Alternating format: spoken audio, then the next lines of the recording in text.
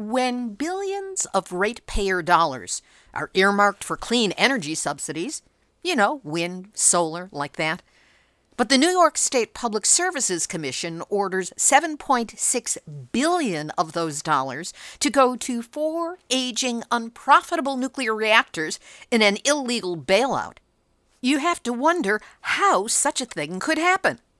And then, among other things, you learn they did not look at the financials of any of these reactors that claim that they are having financial hardship. All the reactor owners had to do was say, we're going to shut down because we're not making any money. And they said, oh, good, we'll give you the subsidy. They didn't ever actually look at their books. Well, when you hear that due diligence does not seem to be part of New York State's process when there's money available to be slurped up by the nuclear industry, you start to see yet again that there is a very uncomfortable seat that we all share. Nuclear hot seat, what are those people thinking? Nuclear hot seat, what have those boys been drinking? Nuclear hot seat, the corium is sinking. Our time to act is shrinking, but our activists are linking. Nuclear hot seat, it's the bomb.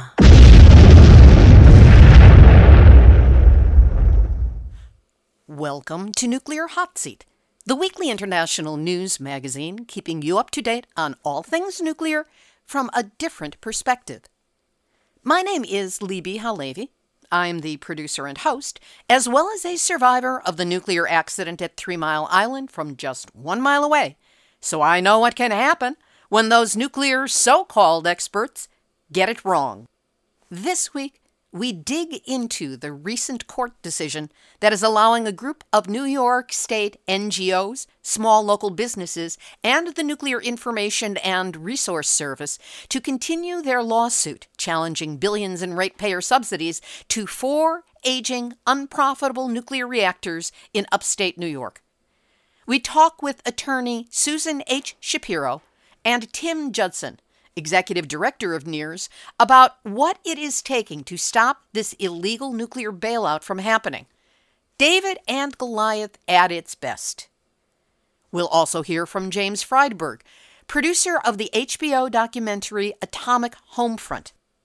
We'll be exploring the potential impact of that powerful film about illegally buried World War II nuclear weapons waste in North St. Louis and the devastating impact of the Westlake landfill and its toxic load on the health and lives of those who lived nearby and didn't know it was there. We will also have Numbnuts of the Week for outstanding nuclear boneheadedness, activist shout-outs, and more honest nuclear information than Mike Pence was willing to share with anyone at the Olympics. All of this coming up in just a few moments. Today is Tuesday, February 13, 2018, and here is the week's nuclear news from a different perspective. Starting out this week with the bad news from the Hanford site in southeastern Washington state. On-site monitoring by the Washington State Department of Health has found elevated readings of radioactive contamination at the Hanford site. In December, demolition work at Hanford's plutonium finishing plant was suspended after wind picked up radioactive particles and spread them. The highest measurements were in November and December, according to a letter sent Tuesday by Clark Halverson, Assistant Secretary to the State Department of Health air samples. In some locations, there were concentrations of americium and plutonium found at 5 to 10 times federal emission standards for a year-long exposure. According to internationally acclaimed physician and pediatrician Dr. Helen Caldicott, the cancer cycle is initiated by a single mutation in a single regulatory gene in a single cell in the human body. The mutation can be caused by a single exposure to a single radioactive element. In other words, there is no such thing as an insignificant exposure to radionuclides. As to the Hanford site, americium and plutonium give off hard-to-detect alpha radiation that was found up to 10 miles away from the demolition site. a spread Halverson described as troubling because of its greater potential for damage in biological tissue and the potential for lifelong internal contamination. Tom Carpenter, executive director of watchdog group Hanford Challenge, says the demolition project is responsible for one of the most serious spreads of radioactive material in the decades of cleanup work at Hanford. He said, "I have never seen the State Department of Health take this tone and request this kind of information. This is a big deal." Hundreds of workers involved in the demolition zone were tested, and 31 of them were found to have inhaled or ingested plutonium. Dr. Erica Leibelt, a toxicologist and executive director as well as medical director of the Washington Poison Center, said, "Plutonium will go to the bones and sit there for a long, long time.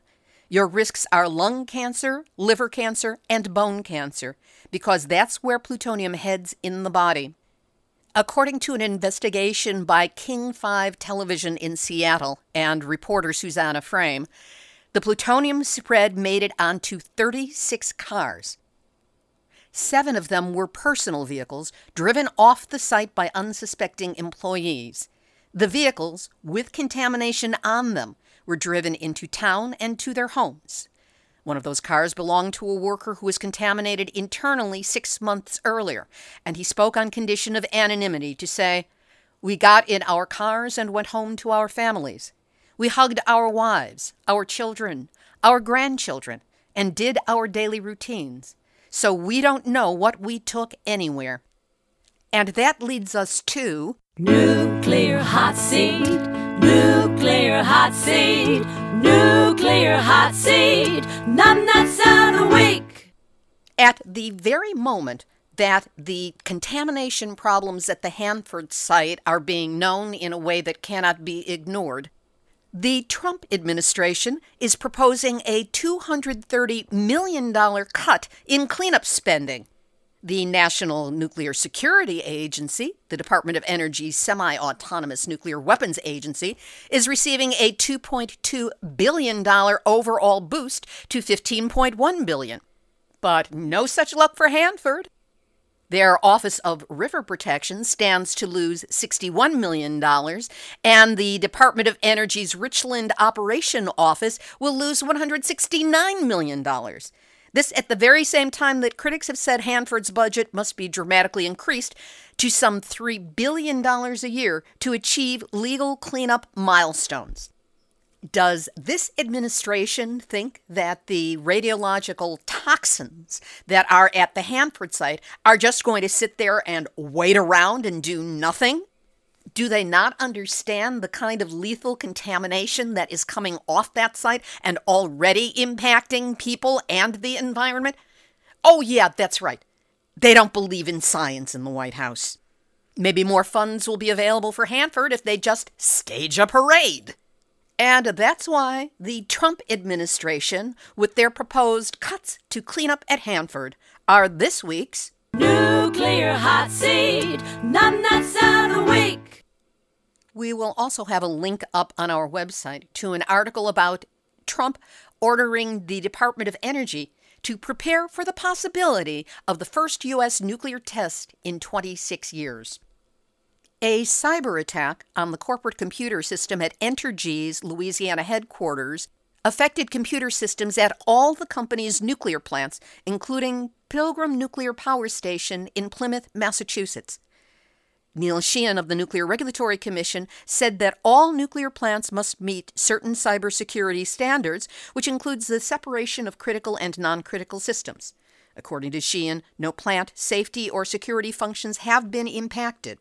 However, he neglected to mention that the Nuclear Regulatory Commission has approved a cybersecurity extension for Pilgrim Nuclear Power Station and that Entergy will not have to comply with certain safety requirements because the extension gives the company until December 31st, 2020 to make the changes, and the facility is scheduled to permanently shut down as of May 31st, 2019.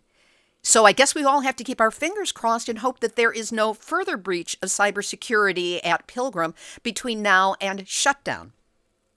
Nuclear Regulatory Commission regulators took another step backwards in their streamlining of rules for decommissioning nuclear reactors. The 5 reactors undergoing decommissioning submitted 49 requests for exemptions and license amendments to date, which ranged from the elimination of the 10-mile emergency planning zone surrounding the plant to reductions in required liability insurance for off-site problems. A large number of these license amendments and exemptions have already been granted. Mary Lampert, president of Pilgrim Watch, a local Pilgrim nuclear power station opponent, said, "The NRC appears eager to further chip away decommissioning requirements that are already too lenient." And Diane Turco, president of the Cape Downwinders, expressed outrage over the proposed changes, saying, "The recommendations fly in the face of public input and security. A spent fuel pool fire at Pilgrim could potentially contaminate an area from Manhattan to Nova Scotia. These recommendations are rule-breaking, not rule-making."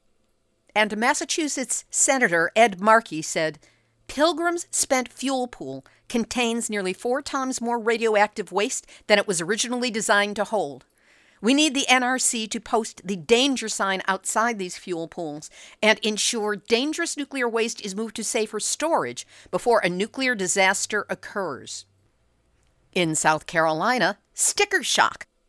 This boondoggle at the VC Summer partially built and now abandoned facility near Columbia, South Carolina, began back in 2006.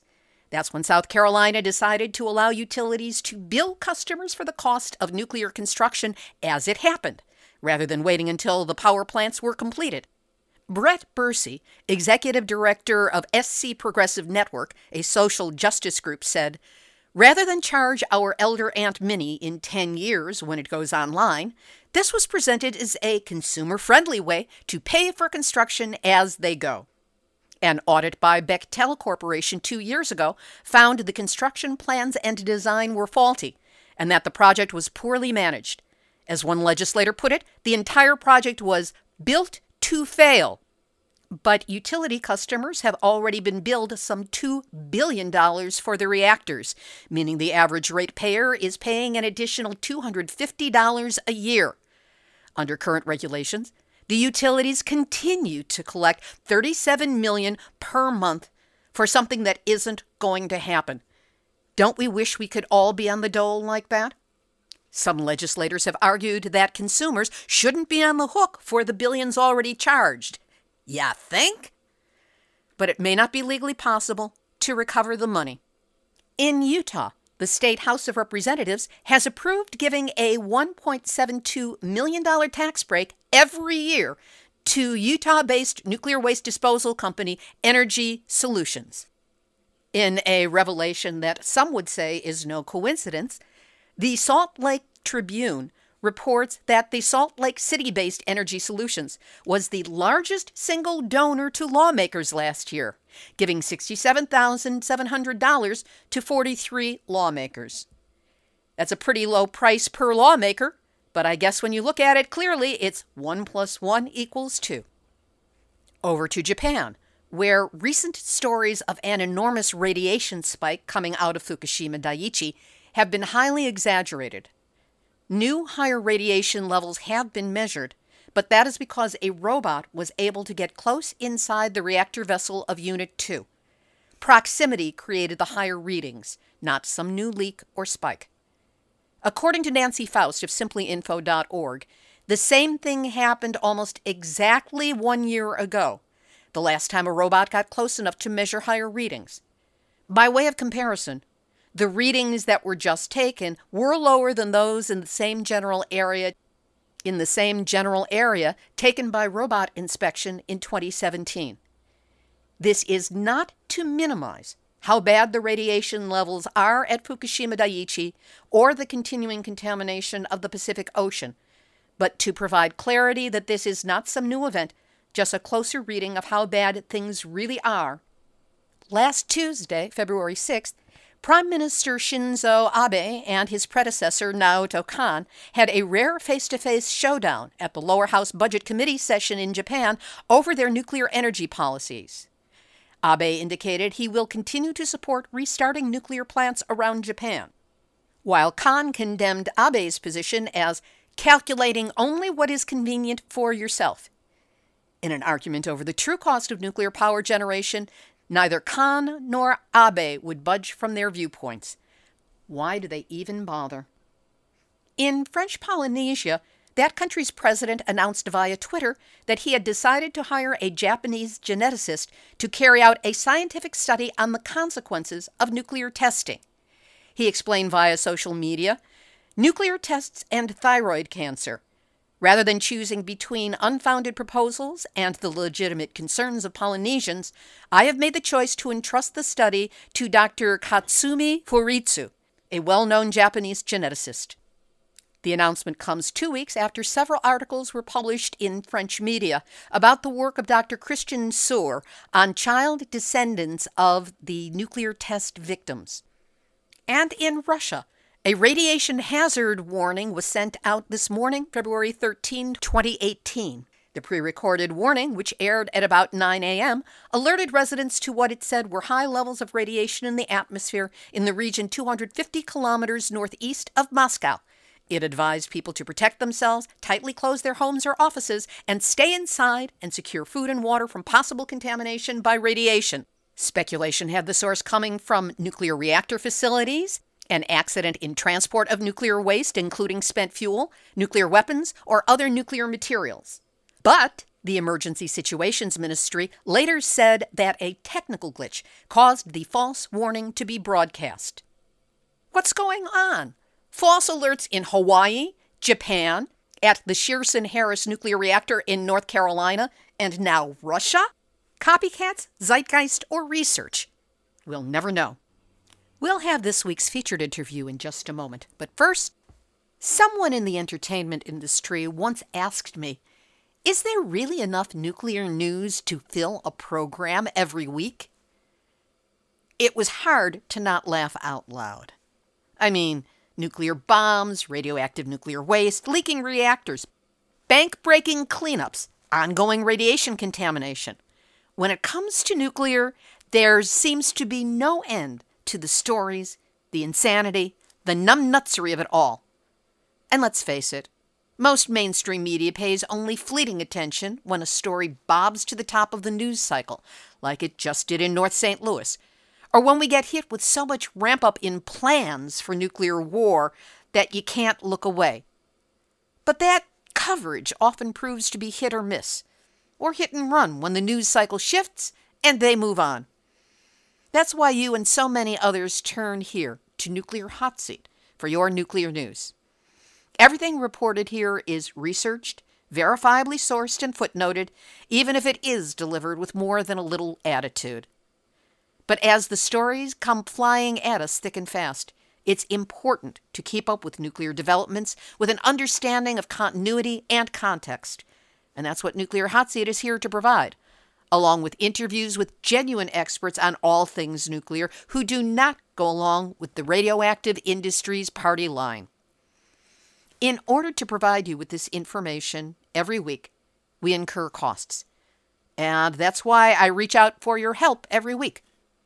Without your support, Nuclear Hot Seat would not be able to continue following the onslaught of nuclear stories. So if you're grateful for the news, background information, interviews, and insights you get from the show, help us keep doing it. Yes, it's the D word. I'm asking for a donation so we can meet our E word, expenses, with the M word, money. Now, you can make a one-time donation of any size or set up a monthly sustaining donation. Either way, just go to nuclearhotseat.com and click on the big red donate button. And for those of you on a budget, and who isn't these days, we've set up an easy, inexpensive way for you to help us out. Buy Nuclear Hot Seat a monthly cup of coffee. Send the show a monthly $5, which is the equivalent of a cup of coffee and a nice tip to the barista. Trust me, it'll be going into the show's many online expenses, not to any overpriced coffee. You can make that coffee donation easily by checking on the big green donate button at nuclearhotseat.com. Please do what you can to support us so that Nuclear Hot Seat can keep supporting you in getting information that shows what's really going on in the nuclear world.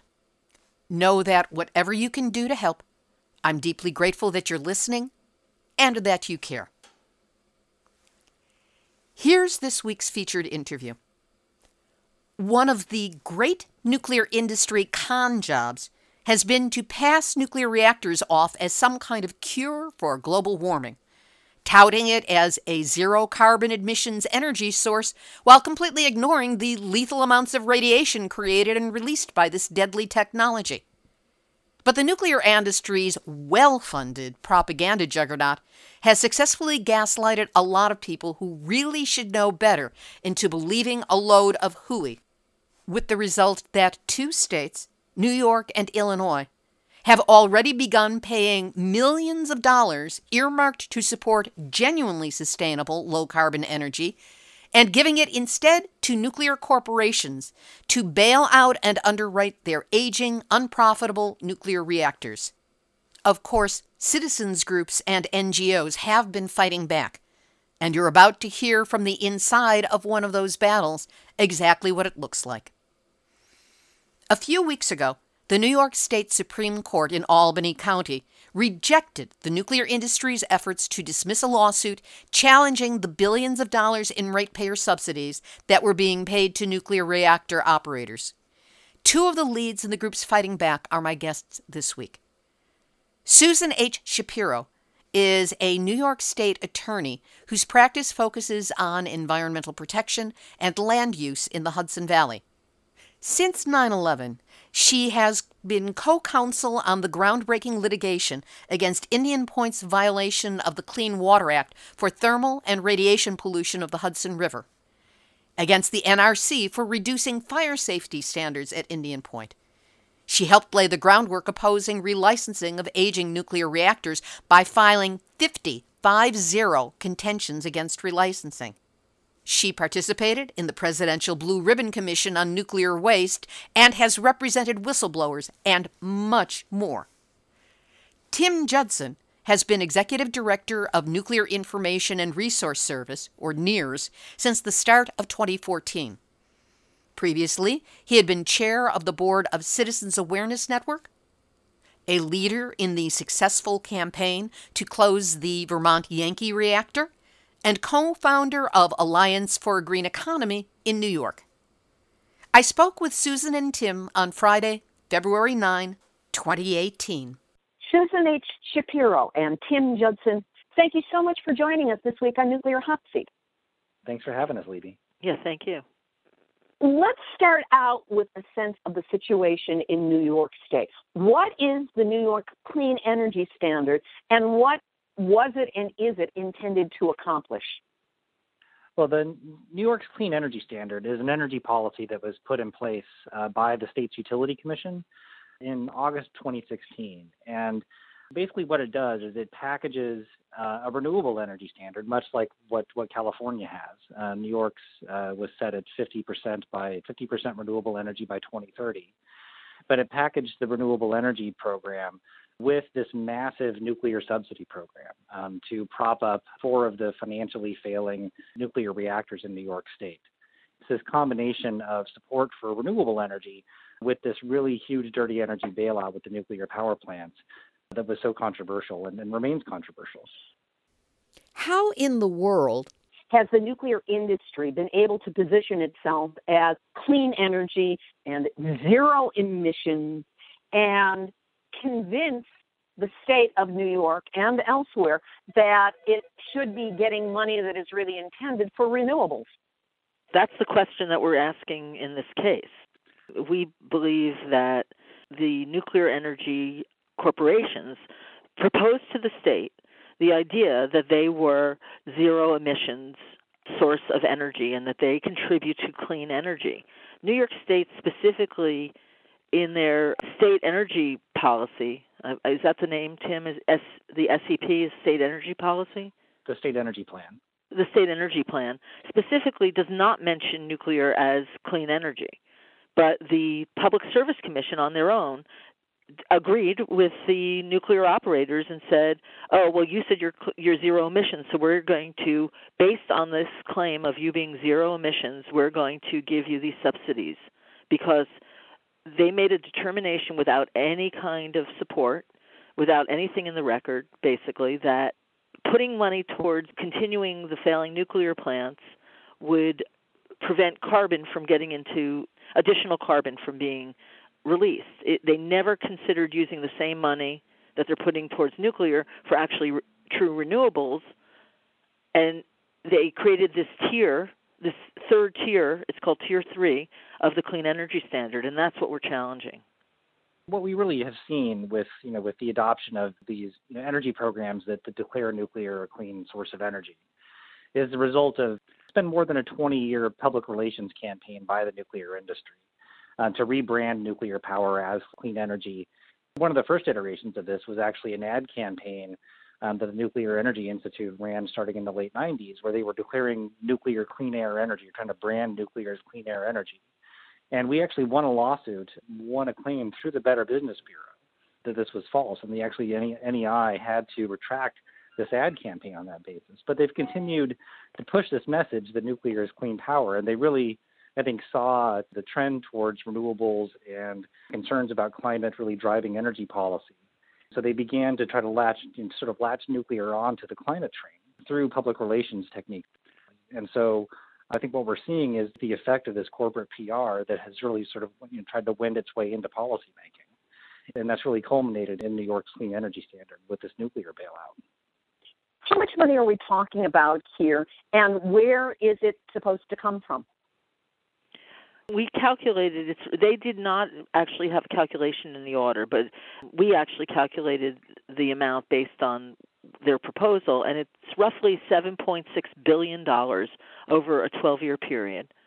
And the money is supposed to come from surcharges on every ratepayer in the state of New York's electric bills. And it was supposed to be put on as a surcharge, as a separate line item. It doesn't seem to be that they've actually done it that way. And Tim, how much have they paid out so far? There's no public reporting on it yet, but what the number that the Public Service Commission gave in the order where they approved the subsidy was that the projected cost over the first 2 years was going to be over $480 million a year. So effectively, New Yorkers are paying about $40 million in the surcharge on their bills every month. So we expect that, since the program started on April 1 of last year, the subsidies started to flow. We expect that the ratepayers in New York have paid over $400 million already in subsidies to these nuclear reactors. That's outrageous. That is flat out outrageous. So what has been done to fight back or push back against these actions that have allowed the nuclear industry and these 4 reactors to gain subsidy money intended for genuinely clean, sustainable energy sources? There has been a public campaign called Stop the Cuomo Nuclear Tax, which I'm not directly associated with. I don't know if Tim is. But we started this litigation once the order came out, challenging this portion of the order, the Tier 3, the nuclear subsidization. And we have succeeded in overcoming the nuclear industries and the state's motion to dismiss. And so that's the stage we are at this point. That means that the issues will be heard by the court on their merits, and we will not be thrown out just because of a claim of not having standing or not having stated a cause of action. So we've overcome that at this point, and now we're preparing for the next stage of this battle. How big a deal is this particular decision by the court?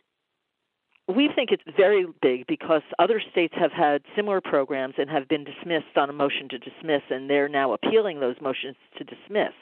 So we're going to be the first of these kind of cases that are going to actually go to a trial on the merits, on the facts of the case and on the law. The other thing that New York State did, and which we challenged, is procedurally they handled this very poorly. They rushed this through because Exelon said, we have to either get this money, know that we're getting this money, or we're not going to be able to refuel in time. And so they pushed this thing through in an extraordinarily short time, and by doing that, they violated the State Administrative Procedures Act in a variety of ways, and we're challenging that the procedural aspects of it. So you're contending in the lawsuit that these nuclear subsidies aren't just bad policy, they're actually illegal. Yes. Yes.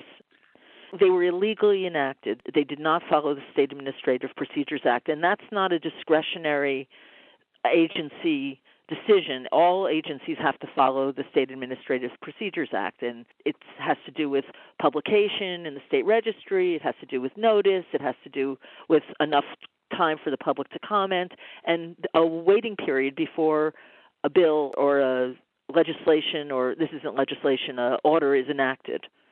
And they didn't do any of that. And the other thing is that they have to use plain language and factual language in their order. And one of the contentions we have is that calling nuclear zero emissions is factually untrue. Building on what Susan said, the level of public opposition to this bailout has been enormous, ranging from tens of thousands of people across the state signing petitions and calling their legislators in the governor's office to protest them, all the way up the chain of the political ladder to the state legislature, where multiple bills were introduced in the last legislative session to repeal, or suspend the subsidies until there could have been a public review. All of those measures really fell flat because the governor got the Public Service Commission in New York to do this by regulatory fiat. And so our lawsuit is actually the last stand for democracy on this issue, because what we're saying is that the reason that all this public protest happened after the PSC made its decision is because the PSC railroaded this decision through before the public could even know about it. And once the public did know about it, there's been widespread protest, widespread opposition to this thing from one corner of the state to another. So our lawsuit is actually going to put this thing back where it belongs, into the regulatory process for an actual public input process. And we believe that this thing can't stand up to the light of day. And with all the opposition that there's been to it since it was passed, that they're going to have a really hard time justifying doing this thing over again. To clarify that a little bit, what happened was the Public Service Commission had put out a proposal earlier in 2016, and they had done many public conferences, which we acknowledge. However, what they did at the last minute in July, less than 3 weeks before they actually issued the order, is they quickly changed very substantial sections of the order, and they changed the calculation by which subsidization for nuclear was going to happen. So it was many folds increased. The study that the State Department of Public Service put out was somewhere between $60 million and $600 million. It was going to be the total cost over the 12 years or 13 years of the program. We thought that that was also a really low-balled estimate based on some really uncredible estimations of what energy prices were going to be over the next 13 years, that sort of thing. We thought it was going to be closer to $3 to $5 billion. But then when they came out with the final proposal, sort of out of thin air, it drastically increased the cost of the whole program. And they never produced any publicly available studies or analyses to justify what they had done. And the other thing that they hid from the public, and I know that we have put in FOIA requests that were denied, they did not look at the financials of any of these reactors that claim that they are having financial hardship. All the reactor owners had to do was say, we're going to shut down because we're not making any money. And they said, oh, good, we'll give you the subsidy. They didn't ever actually look at their books, which is a requirement under the law for this large subsidization. How could such a shoddy process be allowed to move forward, especially with so much money and so much danger from these reactors on the line? It's Exelon and Entergy. I don't know the answer to that. What really happened here was that there was a political decision made by the governor of New York, who appoints the commissioners of the Public Service Commission. He didn't want these reactors to close, we think essentially for political reasons. 2018 is an election year, and 2 of the 4 reactors that have been subsidized so far are in regions of the state where there's high unemployment and the governor has a hard time winning in those parts of the state. And so he made a decision that he didn't want to have job losses at nuclear plants hanging around his neck going into an election year. Essentially, this was one of the most expensive jobs programs that's ever been created, as far as we can tell. It's also probably one of the largest subsidies ever granted in New York State for anything. How many groups got together for this lawsuit? You've been saying we. Who is the we who has been pushing back against these subsidies? When we initially filed the complaint, we had 61 petitioners. We had a variety of community organizations, both national and New York State-based and locally based. And then we had individual petitioners who had been early adopters of clean energy. They had spent money for whether it be solar or wind or opting to only buy clean energy at a premium.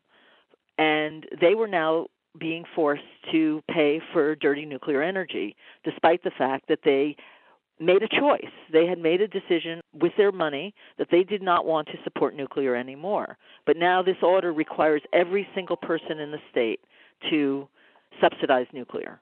You don't have an option to opt out of paying for it, even if you have always had solar or wind or whatever clean energy that you have. And that's why we had so many petitioners. But what the judge ruled on at the end was he only allowed 5 petitioners to remain in the case based on the timing that they filed the petition or that they filed requests for rehearing of the order. So in other words, it's a procedural manipulation that eliminated so many of the original backers of the bill. Would that be accurate? Yes, it would be accurate. We argued that because the rehearing petition was decided after the statutory time when it was supposed to be decided, which is within 30 days, that all these parties, that the time that the rehearing petition was decided was when the order actually started. The judge ruled that no, the order started August 1st, the date that the order was actually issued. So who are the 5 groups that are still behind this lawsuit who are allowed to remain on it? NIRS, Nuclear Information Resource Service, which Tim is the director of, Hudson River Sloop Clearwater, the Indian Point Safe Energy Coalition, PHASE, which is Promoting Health and Sustainable Energy, and Goshen Green Farm. How soon is this likely to come to the next legal stage, and what would that stage be? Is it a trial? Is it a hearing? What are we looking at? This is an Article 78, which is an action against the government agency. So it's a hearing with the judge and the other party. And one of the reasons we prevailed in the motion to dismiss is that the state never provided us with a record, the underlying record for the court or for the petitioners. And so they have to prepare the record and then respond. They haven't answered our complaint. And then we will reply, and then they'll set a public hearing. Now, the timing of this is we have no idea. We filed this in 2017, and it took until now to get a decision. So it's been, well over a year since this whole process started. Actually, we filed it in December 2016 initially, and then it was revised in January 2017, and it's been well over a year to even get to the point of prevailing beyond a motion to dismiss to get to the next step. So we have no idea when the hearing will be scheduled for at this time. And it sounds like with the election coming up in November of this year and with Governor Cuomo having so much on the line, I would just speculate that you won't be getting any kind of action before the November elections are over. It's unknown, and it's possible, and every month that they continue to get subsidization, they're making more and more money while, ratepayers are paying every month. New York is not the only state with a legislature that has fallen or is falling for this sham of nuclear so-called clean energy and diverting alternative energy funding to shore up aging, unprofitable reactors. How might this ruling impact the situation in Illinois, which has already followed suit, as well as New Jersey and Connecticut, which are considering the same course of action? The situations are slightly different in that this is not a legislative action. This was done by the Public Service Commission, which is appointed by the governor. They're an agency of the administrative branch. So this was an administrative decision. It was not a legislative decision. Whereas I understand in Illinois it was a legislative decision. So they're slightly different in terms of procedure, but the underlying issue of whether nuclear should be subsidized as part of a clean energy standard is really the question. Nuclear, as we know, is dirty energy. Nuclear is emitting radiation, thermal pollution, and greenhouse gases every day. whereas you have fossil fuels, which is now accepted as dirty energy, and that's what they're stating. They're saying, well, we need nuclear instead of fossil fuels. And that's what all the cases have in that are similar amongst the cases, but the process is different. We think, though, that if we can prevail on some of the issues in this case, that it would be very positive for the whole nation, for all the other cases. The battle over where these clean energy subsidies are going, the billions of dollars that are on the line here, is clearly not over. Where do you and where does this group of 5 organizations that are backing this case, what are your next steps? Well, right now we're in the middle of the litigation, so our next steps are, preparing our replies once they file an answer. But on the broader level, the next steps are for communities to start to realize that nuclear should not be part of the clean energy mix. It has no place to be there. We need a public campaign. The way that the anti-fossil fuel groups have really been very successful in getting people to understand how fossil fuels impact climate change. We have to have a campaign that really gets people to understand that nuclear is not an option versus fossil fuels, that we don't need either form of that kind of dirty energy, and that to spend our money or to waste our money on supporting financially unsustainable nuclear plants isn't going to get us to a clean energy future. We need to spend the money right now to build a clean energy future. What can the listeners of Nuclear Hot Seat do to support this case or support the moving forward? And I agree, we need our own PR campaign, and we need it in a big way. If nothing else, to get speakers out and to get materials printed and communicate what needs to be communicated. What can we do to help you do that? One of the things that people could do, if they're interested, is to help us raise the money for this lawsuit. So, if people are interested in helping us get this case over the finish line and help us mount the strongest legal case we can against these huge opponents with New York State and Exelon and Entergy, you can make contributions to NERS or to Hudson River Sloop Clearwater, if you just earmark it for the nuclear bailout case. Then that will help us put together the war chest we really need to take on these companies and Governor Cuomo. I think also there's going to be lots of other nuclear bailout and subsidy proposals that are going to be coming through both at the state level and at the federal level over the next several months. And so if you happen to be in one of those states, definitely contacting your legislators and telling them no to these bailouts is really, really important. There's also going to be more proposals like this huge bailout that the Trump administration tried to push through at the Federal Energy Regulatory Commission last fall that we defeated just a month ago. There's going to be more proposals like that coming through for these market rigging and other bailout schemes over the next several months. And so if you pay attention to NERS's website or get on our mailing list, you'll find opportunity to take action to stop those things from moving forward. We've really got to nail down every door through which the nuclear industry can get subsidies and bailouts. And if we do that, we can put ourselves really on the path towards a nuclear-free future. I totally agree. We think this is really a national issue, and we're in a position right now to be able to fight this problem, this very serious problem, in the court system. And we need the support in whatever way people can support this case to move it forward, because it really could make a difference nationally. If we can prevail, then other states will be able to use it as precedent. From your mouth to somebody's ears, may you prevail. This is really a David versus Goliath battle. We're just a group of citizens groups taking on state government and giant nuclear corporations like Exelon and Entergy. They have endless amounts of money, and we are basically working on a shoestring. And the amazing part is that here, David basically won the first round, and now we have to keep going. And as I always like to remind people on this show, in David and Goliath battles, remember, David won. Susan H. Shapiro and Tim Judson, I want to thank you both for being my guests this week on Nuclear Hot Seat. Attorney Susan H. Shapiro and Tim Judson, Executive Director of Nuclear Information and Resource Service, or NIRS. You will find links to them and their work up on our website, nuclearhotseat.com, under this episode, number 347. Activist shout out! And yes, the activists have been shouting nonstop in North St. Louis as the documentary Atomic Homefront aired on HBO last night. And there are a whole lot more people who are joining the ranks of those shouting activists. A crowd of over 200 got together to view the film in North St. Louis, and viewing parties took place around the country.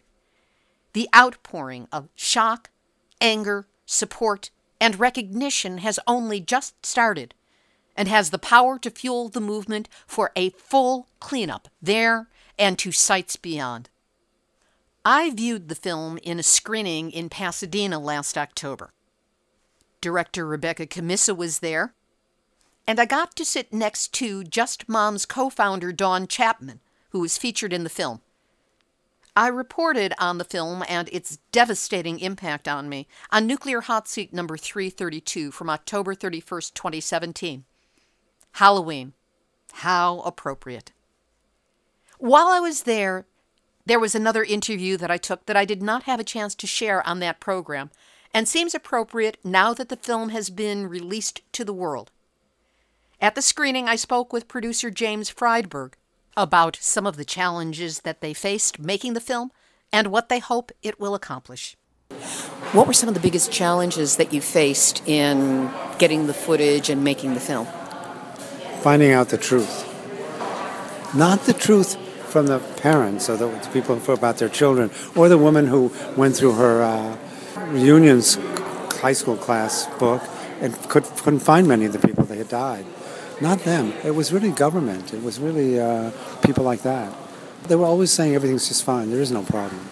But everything showed up that Rebecca would be doing the research on, and we'd find out that that just couldn't possibly be true. And by the way, it ends with that problem still going on, which means there isn't an ending right now, because this is going to continue. What is your hope for what this film will do as it makes its way in the world? Well, I think we have to get people to understand that this isn't the only place there's a problem. In fact, there's 517 that the Wall Street Journal had written about just in the United States. It turns out there's even more than that. So it's really about people finding out that what happened years ago when we were making nuclear waste from nuclear weapons, that is still with us many years later. And people are suffering from it, and they don't even know that's what they're suffering from. So it's making people aware of what's going on. And people who didn't know and people who did know need to group together and fight this, because the government is not fighting it. They're ignoring it or saying this may not be true. Nobody wants to take responsibility. It's a story of government, isn't it? Unfortunately, yes. The story of almost everything now. Is there anything else you'd like to add? We're just going to keep working on it. We're just going to keep trying to find places that need our help and see if we can do something about it, and get the film out there so people will understand exactly what it is. One of the most amazing things happened here, in the few times we've now shown it, the reaction of the audience has been amazing. Like, how can I help? What can I do? This is awful. That kind of thing. Beginning to realize that the film's telling the truth. That's the most important thing. We're not influencing the truth. We're just showing what's happening. We're not saying anything. We're just showing what's happening. And what's happening is the truth is not really out there.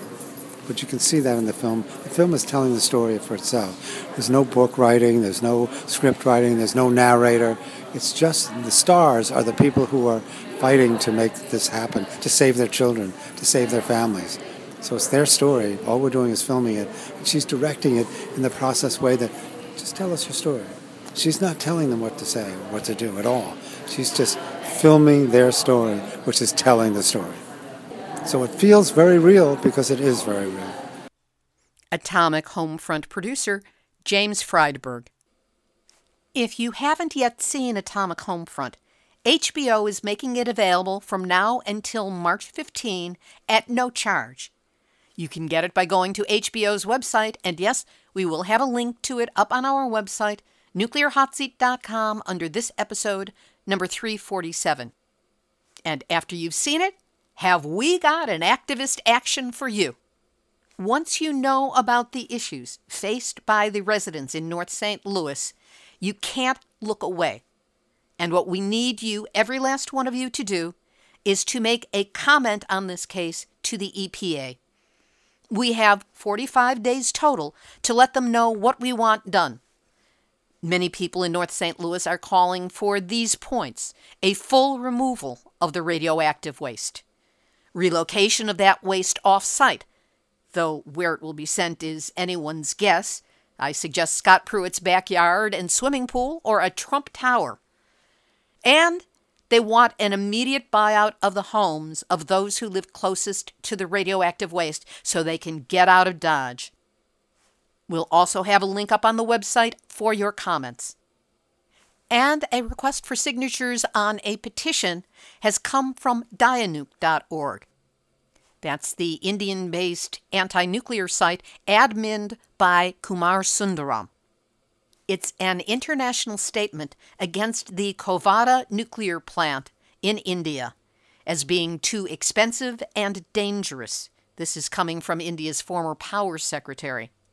And in Kovada, the villagers have been displaced forcibly, even as the prospects of Westinghouse's nuclear project remains uncertain.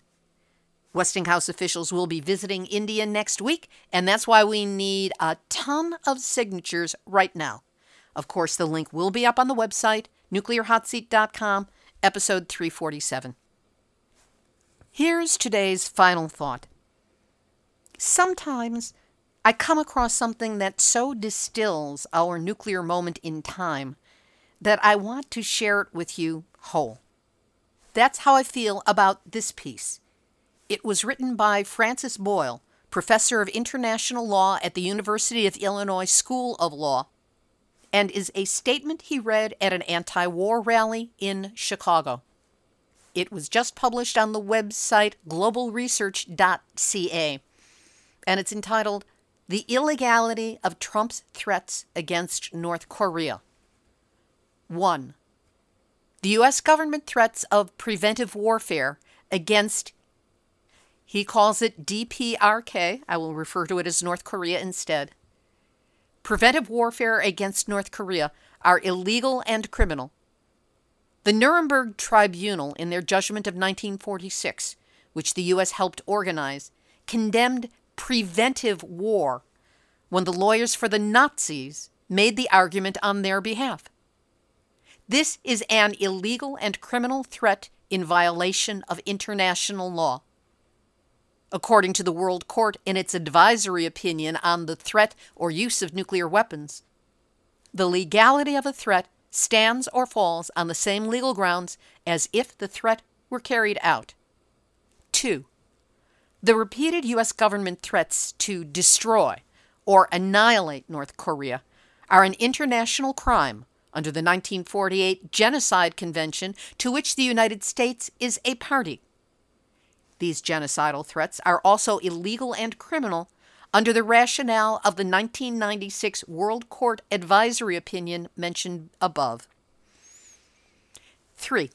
The United States has an absolute obligation under UN Charter Article 2.3 and Article 3.3 to open negotiations with North Korea in good faith in order to produce a peace resolution of this dispute.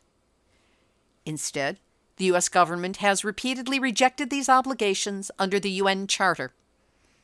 4. The proposal by Russia and China for a dual freeze is an excellent basis to produce good faith and direct negotiations between the USA and North Korea as required by the UN Charter. 5. The United States is deliberately provoking North Korea, ratcheting up these provocations in the hope that they will provoke North Korea to commit an act of aggression against the United States that the USA can then use as a pretext for war. China has stated that if the U.S. attacks first, it will defend North Korea, but that if North Korea strikes first, China will remain out of any war. So the United States is trying to provoke North Korea into striking first. 6. It is an extremely dangerous situation. It is really up to the United States to take the first step down the ladder of escalation that it has constructed here. Instead, It appears that the Trump administration is going to escalate up the ladder of escalation in the hope and expectation that North Korea will capitulate. This is what international political scientists call a game of chicken with cosmic consequences. Who will blink first? Anything can go wrong. This has been Nuclear Hot Seat for Tuesday, February 13, 2018.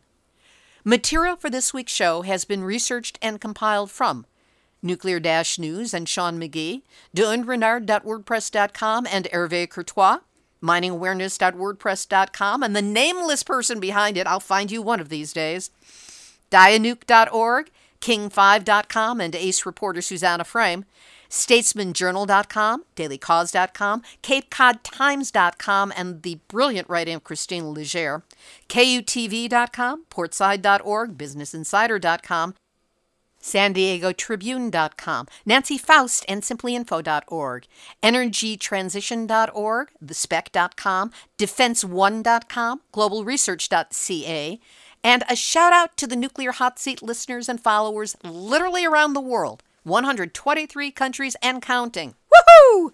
You, yes you, are the ones who show your love for life on this planet by being the kick-ass defenders of nuclear truth and supporters of atomic awareness that you are. Thank you for gathering at the Facebook Nuclear Hot Seat blog page and podcast page. Thanks to all of you who joined into the promotion last week and signed up to like the site. The rest of you can still do it too if you haven't done it yet.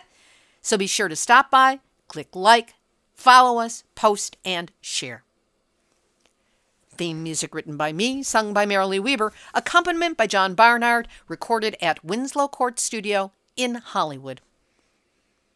If you know of a radio station in your area that would be interested in joining the growing list of broadcast affiliates carrying Nuclear Hot Seat, contact me with their info by writing to info@nuclearhotseat.com. And if you want to get Nuclear Hot Seat delivered via email every week, it's easy to do. Just go to nuclearhotseat.com, look for the yellow box, we've got things color-coded there, yellow box, and fill it out to sign up for weekly email links to the latest show. Now, you can be of help in this too, because if you have a story lead, a hot tip, or a suggestion of someone to interview, you can send an email to info@nuclearhotseat.com and give me the necessary information. I'll see what I can do. We are copyright 2018, Libby Halevi and Hardestry Communications. All rights reserved, but fair use allowed as long as proper attribution is provided. And if you appreciate weekly, verifiable news updates about nuclear issues around the world, delivered with more than a slight amount of snark, take a moment to send a donation of any size to nuclearhotseat.com. And if you don't want to use PayPal or online, email me. I'll get you the information for sending something more directly the old-fashioned way. This is Libby Halevi of Hardestry Communications, the heart of the art of communicating, reminding you that when it comes to nuclear, what you don't know can hurt you, and probably will if it hasn't already. There, you have just had your nuclear wake-up call. So don't go back to sleep, because we are all in the Nuclear Hot Seat. Nuclear hot seat, what are those people thinking?